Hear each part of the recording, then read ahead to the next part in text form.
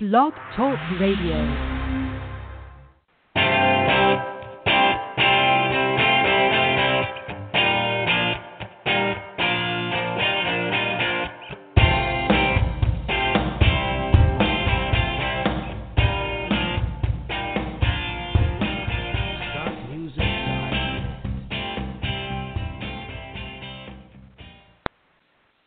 Good evening, folks, and welcome to another edition of the Stone and Tile Show.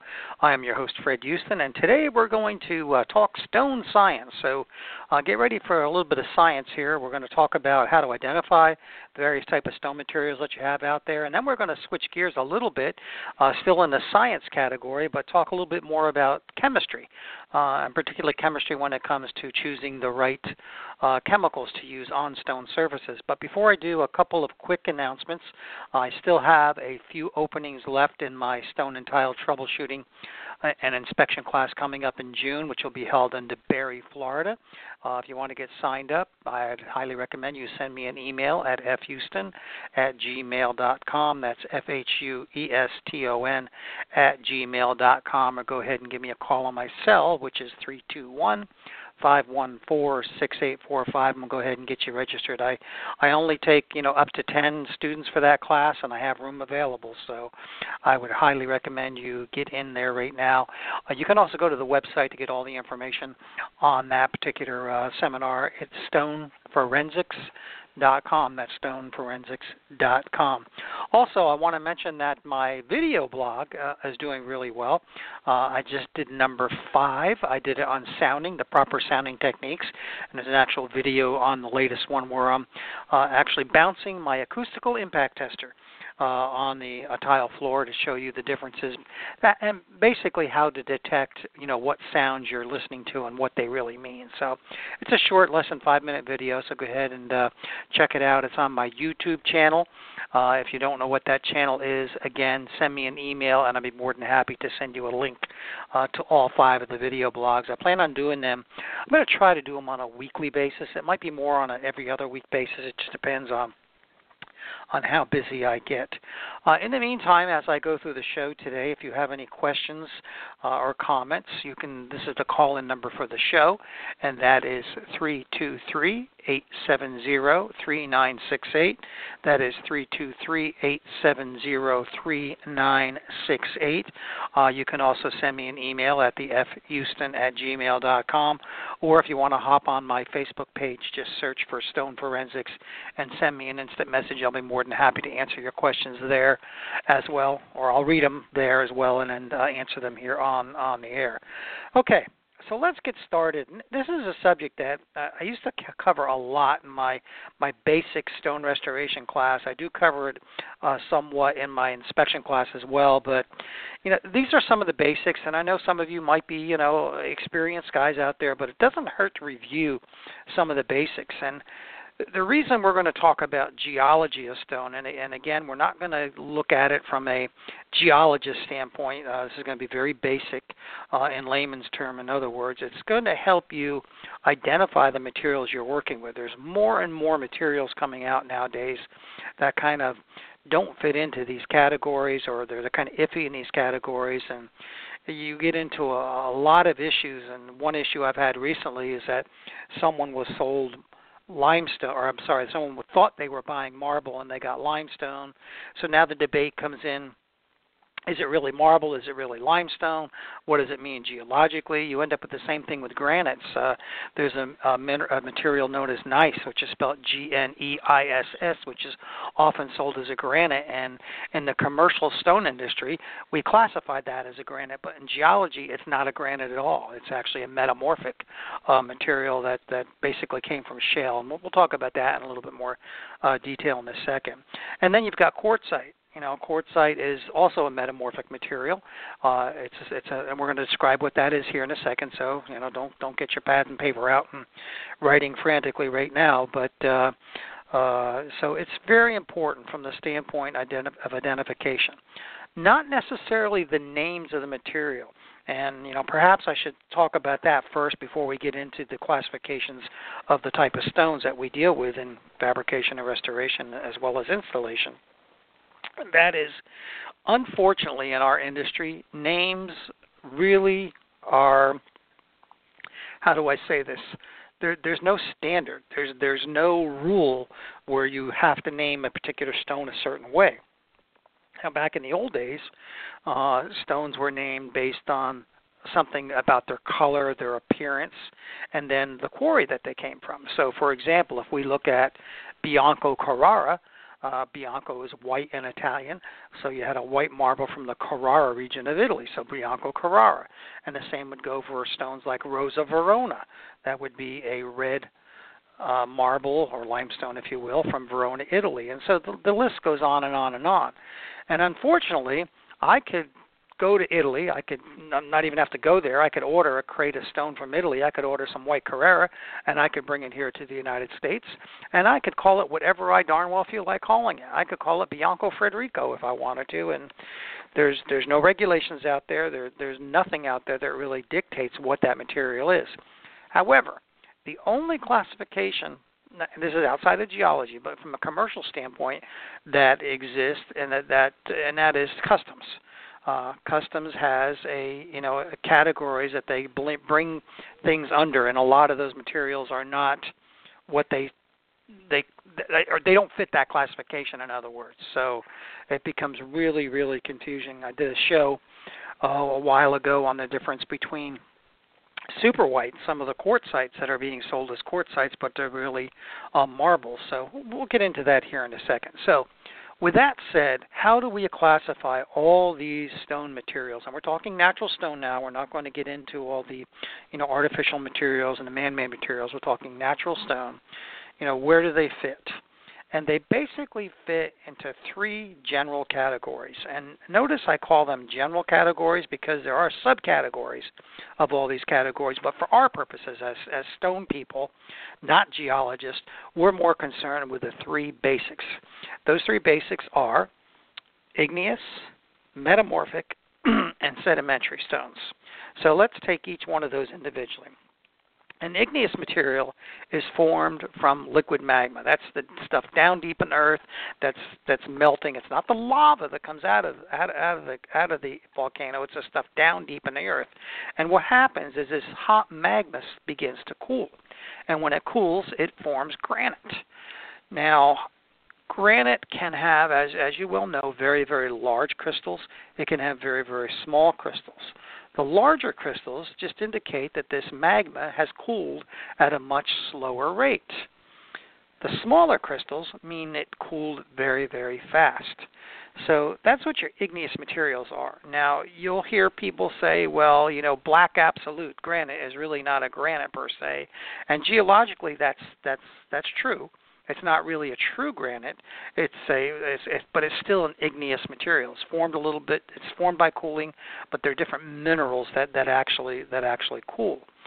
So, what are some of the properties of igneous materials? And this, falls into whether it's a basalt like the black absolute, or whether it's your typical granites. And that is, they're very hard. They're very scratch resistant because they're mainly composed of quartz. Quartz, another material, feldspar, any number of other materials. Now, what gives stone in general, not just granite here, in this case it's color, is all the accessory minerals. So if you see a red granite or a brownish colored granite, chances are the reason it's that color is due to iron, one of the accessory minerals in that particular material. So going back to the properties of igneous materials, are granite per se, scratch resistant, generally acid resistant, and we'll get to the exceptions in a minute. And you have to remember we're dealing with a natural stone, so everything I'm about to tell you during this segment, during this show, is going to have an exception to it, and we'll try to discuss those exceptions as I go through. So they're scratch resistant and they're acid resistant, so they make an excellent material for granite countertops, for walking on. They don't wear as readily. Now, we do have granites, or I should say we do have materials being sold as granite that are really not granite per se, but they're actually called gneiss. And I'll spell it again, Gneiss. And basically, what gneiss is it starts off as a sedimentary rock, which we haven't gotten to yet, which is, say, shale. then slowly metamorphosizes into slate, into phyllite, into schist, and eventually into gneiss. So it's basically what we call a high-grade metamorphic material. But it still has a lot of properties similar to granite. However, there are times when some of these gneiss materials, the mineral gneiss materials, do have calcium, some metamorphic properties, which means some of them can have spots where they can etch with acids, and that's where the exception comes into play. Okay, so that's our granite material, our igneous material. Second type of material is our sedimentary material. And sedimentary materials are just what I said, they're sediments. So you go to the beach, you see all that sand. If we were to take that sand and compress it a little bit into a solid material where it sticks together, we would have a sedimentary material. Limestones are sedimentary materials. Travertines are sedimentary materials. What are the properties of most sedimentary materials? Well, first of all, they're can contain calcium. They can also contain quartz. So you have kind of subcategories, if you will. But think of sedimentary materials as being compressed together. Some of them will etch with acids if they have a calcium base. Some of them won't if they have a quartz base. Now, why we're talking sedimentary materials, we talk sandstone, which is compressed sand. If we take that compressed sand and we stick it deeper and deeper in the earth with a lot more heat under a lot more pressure, what happens is those sand particles tend to bind together and form what we call, guess what, quartzite. So these materials that we see out there being sold as granite and being sold as marble sometimes are actually compressed sand quartz particles, which is what our quartzites are. And what are quartzites? Quartzites are a metamorphic material, which we'll talk about next here in a second. They usually won't etch because they're usually sand and not calcium, although, again, there are some rare exceptions to that as well. They're very hard because they contain quartz, and we find quartz also in granite. Our third and final category is our metamorphic materials. And what happens in metamorphosis, and if you remember high school biology, metamorphosis means to change. So in other words, when the caterpillar turns into a butterfly, that's a metamorphic process. It's changing. So how marble is formed? Generally, marble is formed from limestone. It becomes limestone first. And that limestone is compacted under a lot of pressure, under a lot of heat, deep in the earth, under millions of years, and it compresses itself. And if you want to think of it as melting, and geologically it's really not melting, but from a visual standpoint, it's actually melting together and recrystallizing and forms calcium carbonate, or what we call marble. Properties of marble is it's very sensitive to acid, as you well know, and it scratches very easily. So those are the three major categories. Now, how do we step back and say, okay, Fred, I'm on a job site, whether it's a countertop, whether it's a floor or a wall, and I'm trying to determine, what we have there. Do we have a granite? Do we have a marble? Do we have a limestone? What do we have? Well, you look at the properties that you just learned. The first thing you want to do is a simple scratch test. You could take a knife blade out. You could scratch it, see if it scratches. If it scratches, it's soft. It's most likely marble or a limestone. If it doesn't scratch, it's most likely a quartzite or a granite. The second test, is an acid test. We know calcium is found in marble and in some limestones. And if you drop acid on a particular area and it fizzes in bubbles or it etches, you have a calcium in there, which indicates that you may have a marble or a limestone. And notice how careful I am by saying may, because, again, there's exceptions going back to the gneiss stone.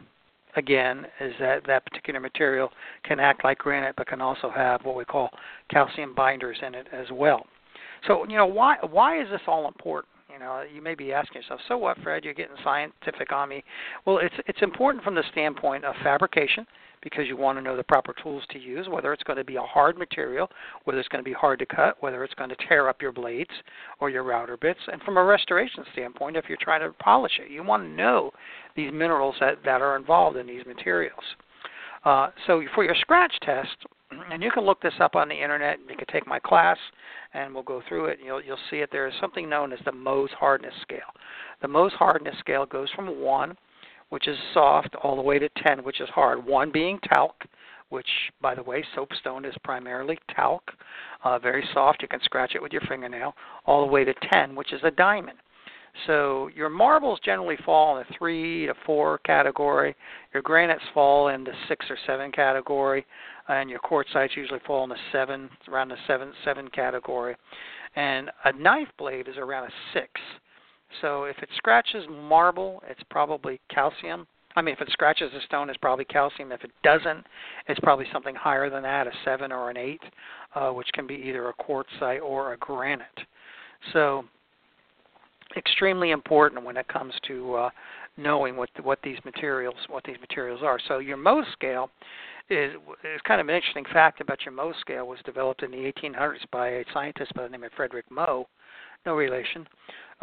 He basically took known minerals and ordered them from soft to hard. In other words, he would take a piece of quartz, for example, and he'd try scratching another mineral, say calcite, and he discovered that the quartz scratched the calcite, so the quartz was harder.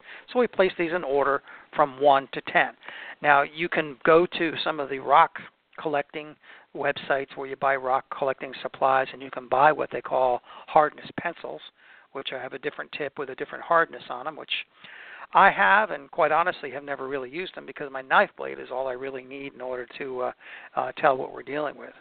So that's basically your geology lesson for today. Now you may be asking, all right, where does slate fall into? Well, slate comes from shale, which is a clay, which is a metamorphic material. We've already discussed that quartzite's a metamorphic material. What about materials like travertine? And I hate it when people call travertine a marble. It's a travertine marble. No, it's not. Travertine is a limestone. It's a sedimentary material that's formed in water. That's why you get the holes in it that you see in travertine. Onyx is another form of metamorphic material. It's actually a marble, but it's, again, deposited in either hot or cold water. That's why you get a lot of onyx with those particular bands in there. Soapstone is kind of a rare exception. It is a metamorphic material, but instead of being composed of calcium, it's composed of talc. And what's nice about soapstone is what's bad and what's nice, it's very soft, but it's also very stain resistant. It's very, very difficult to stain soapstone. And those of you who have ever taken any science classes in high school or college, you see those black lab tables that are in the chemistry labs and biology labs. Those are basically soapstone, and why they use them is that they're resistant to staining. But, of course, you'll see all kinds of carvings or whatever. Now, what's interesting about these particular 3 categories is that they all fall into, in geology, what we call the rock cycle. Now, we're not talking about the rolling stones. We're talking about stones rolling, but not rolling stones, which basically means, let me kind of take you through an example of a rock cycle. Every stone, whether it's igneous, metamorphic, or sedimentary, can become one another. So let's say we take that magma down deep in the earth, and it cools, and we end up with a granite. Well, that granite can now come to the surface. It starts breaking down into little tiny particles and depositing itself, and now it becomes a sedimentary material. That sedimentary material now can mix with other materials and become, under a lot of pressure, can become metamorphic. In other words, it becomes a marble, and then back again and again. Now, of course, this doesn't happen over a short period of time. It happens over a very, very, very long period of time. So that's your rock cycle. If you want to know more about it, I would highly recommend that you could just go to Google and type in rock cycle, and you will all kinds of cool illustrations and everything when it comes to those materials. The rock cycle showing you that. So it becomes interesting. All right. Now, if you don't have any questions concerning the geology or basic overall and identification, and by the way, when we were talking about names, I get these photos all the time in my email that says, Fred, what do you think this is? What do you think that is? And and probably 60% of the cases that I can name that material or look at that material and tell what it is, or at least what it's commercially sold as. But if I can't, there's a really good website that has tens of thousands of different materials on there with photographs, and it's a simple website. It's called marble.com. So if you go to marble.com, you can click on, say, granite, limestone, marble, or whatever, and you can search the photos. You can search it by color. which is really nice. So if you have a black material and you don't know what it is, you can just type in the color black, and it'll bring up all the possibilities. And then all you really have to do is sit there and match those particular materials. All right, let me give the phone number out here one more time. The call-in number here is 323-870-3968. That's 323-870-3968. Or as I said, you can go on my Facebook page, Stone Forensics, and send me an instant message there on my messenger, or you can send me an email now at fhueston, FHUESTON, @gmail.com. All right, I'm going to switch gears a little bit, and we're going to talk a little bit about chemicals, and why we use certain chemicals and how they work and how they react on stone surfaces.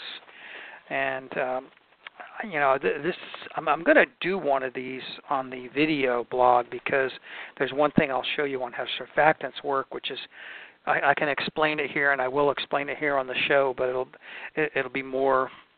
You'll be able to understand it more if you actually visually see it, and we'll explain that. But let's take a look at first pH.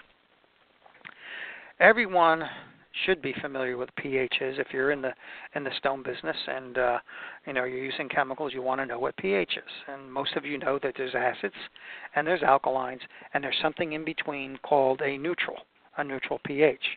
But what really is pH? All right, if we look at water, let's break water down. Water is H2O, two hydrogen ions and an oxygen ion. And they break apart into H's and OH's. So if you can imagine, on the left side you got an H with a plus sign to it, and then on the right side you got an OH with a negative sign to it. What pH is a measurement of those two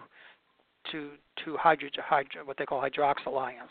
Okay, so the more H's you have in a solution, the more acidic the product. So on the pH scale, which goes from 1 to just below 7, the lower the number, the more acidic the property is. Now, what you might not know is if you have a pH of 6 and then you have a pH of 5, that pH of 5 is not just 1 stronger than a 6. It's actually 10 times stronger. So let's start at 6 and go down. So you've got a pH of 6. Now you make it 10 times stronger, you get 5. You make it 100 times stronger, you get 4. You make it 1,000 times stronger, you get a 3. So it's what we call logarithmic. So by a factor of 10, as it goes down the scale, it becomes more and more and more acidic. And we're going to explain how these chemicals work on stone here in a second. On the opposite side, you have more of the OH and less of the H. So now you have, and instead of going down in numbers, it goes up in numbers. So let's say we start at 8. And then we go to 9, 10, 11, 12, all the way up to 14. So if we take 8, and then we go to a 9, the 9 is 10 times stronger than an 8. A 10 is 100 times stronger than an 8. An 11 is 1,000 times stronger than an 8, and vice versa. So logarithmic again on the opposite side. So the higher number on the alkaline side, the stronger the alkalinity. The lower the number on the acid side, the stronger the acid. Right in the middle is 7, which means it's not acid or it's not alkaline. It kind of balances it out. That's why you hear everyone in the stone industry recommending a neutral cleaner, because a neutral cleaner isn't going to, typically it's not going to harm anything. So how do these chemicals work? How do the acids work? How do the alkalines work? And we'll talk about neutral cleaners as well as far as pH goes. Well, first of all, acids work by taking part of the substrate with it. So if we use an acid on granite, it's probably not going to clean very much unless there's acid-sensitive materials or acid-sensitive grime there. However, if you're cleaning marble or limestone that has calcium in it, it's going to actually attack the material. Now, those of you that have placed vinegar on marble or limestone know it'll etch it. So what's happening is it's attacking the substrate around the grime or whatever, and it's lifting it away. Alkalines, on the other hand, dissolve fats and proteins. So if you've got grease, if you've got oil, that's a fat and that's a protein, the alkaline is going to work better. So now you know what to choose. You can either choose an acid or you can choose an alkaline depending on the type of grime that you have. And in some cases, I'll hit it twice. For example, a perfect example I could think of here is when we clean grout. Grout could have acids, sensitive materials, as well as fats and proteins. So we can hit it with an acid first, and then hit it with an alkaline, or vice versa. So it'll actually clean both ways. So neutral cleaners, generally your commercial-based neutral cleaners are surfactants. And surfactant is a fancy word to put it into layman's term called soap. And it's kind of interesting how a surfactant works. And this is what I want to actually show you in probably my next video blog. That's what I'll do in the next video blog. Is imagine you have a container full of water. What happens when you mix water and you pour oil into that? Everyone knows the oil is going to float on top of the water because the oil is afraid of the water is afraid of the oil, and it separates. But you can get them to mix, and you can try this experiment. You can take a little bit of olive oil, put it in a glass, try mixing it up with some water, and you'll notice it won't mix. It'll separate right away. Now take some dish soap, some surfactant, some detergent, and put a couple of drops in there and shake it up, and all of a sudden you can get it to blend. So what's actually happening when that happens? Well, imagine you could look down deep into the soap molecule, and you can look at each individual molecule, and each one looks like, say, a lollipop. And the lollipop has a head on it, and the lollipop has that long stick on it, which is a tail. The tail, the very tip of the tail, really likes oil, but the top part, that round, candy part, really likes water. So what happens is that soap molecule goes in there, and it surrounds the oil molecule with the little tails, and then because the head hates oil but likes water, it's floating in the water, so it lifts it up out of there. So that's how your neutral cleaners or your surfactants work on any surface, not just stone surface itself. And solvents are non-pH materials. In other words, they're not water-based. In order to have a pH, your chemical has to have water, has to be water-based. So one way to tell whether you're dealing with a water-based product or a solvent, and when I talk about solvents, I'm talking about things like mineral spirits, acetone, naphtha, benzene, methylene chloride, MEK. Those are all solvents, are non-water-based. If you look at a safety data sheet, it won't have a pH. Under the physical properties, there's no pH. If you see a pH there, you definitely have a water-based product. So keep that in mind. That's how those materials work. So, folks, that's your chemistry lesson and your geology lesson for this show. If you have any quick questions, I got a few minutes here. The number is 323-870-3968. And if I'm waiting for questions to come in, I'll tell you I've got some really great shows coming up. We're going to be interviewing Mark Hyman sometime in May, who's the trainer for NTCA. We're also going to be, and you installers will like this, we're also going to be interviewing Mapei, and we're going to be talking a lot about setting materials and grouts and which one to use, the difference between those setting materials. So that's a show I believe we're doing May 8th. I think it's May 8th, whenever that Wednesday is. We'll be doing Mapei. So stay tuned. Look at the website, Stone Forensics. On Facebook, just search Stone Forensics, and you'll see that in there. I post it a couple of times a week what the upcoming show will be the following week.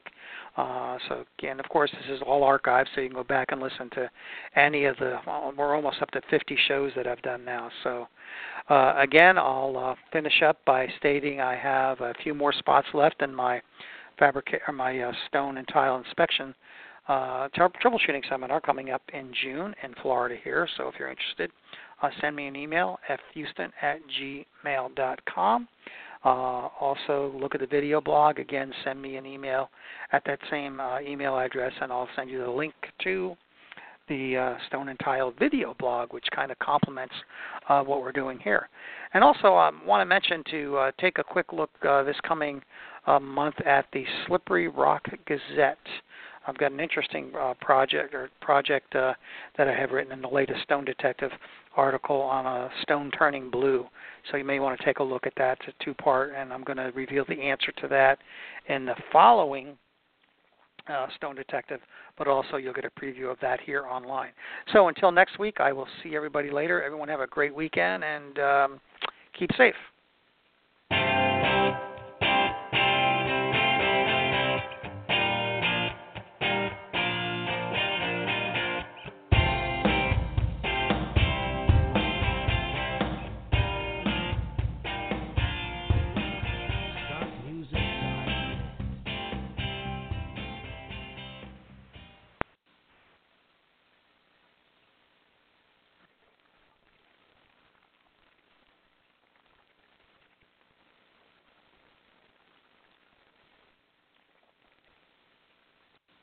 With Lucky Land Slots, you can get lucky just about anywhere. Dearly beloved, we are gathered here today to... Has anyone seen the bride and groom?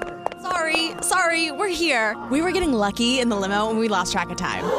No, Lucky Land Casino, with cash prizes that add up quicker than a guest registry. In that case, I pronounce you lucky. Play for free at LuckyLandSlots.com. Daily bonuses are waiting. No purchase necessary. Void where prohibited by law. 18+. Terms and conditions apply. See website for details.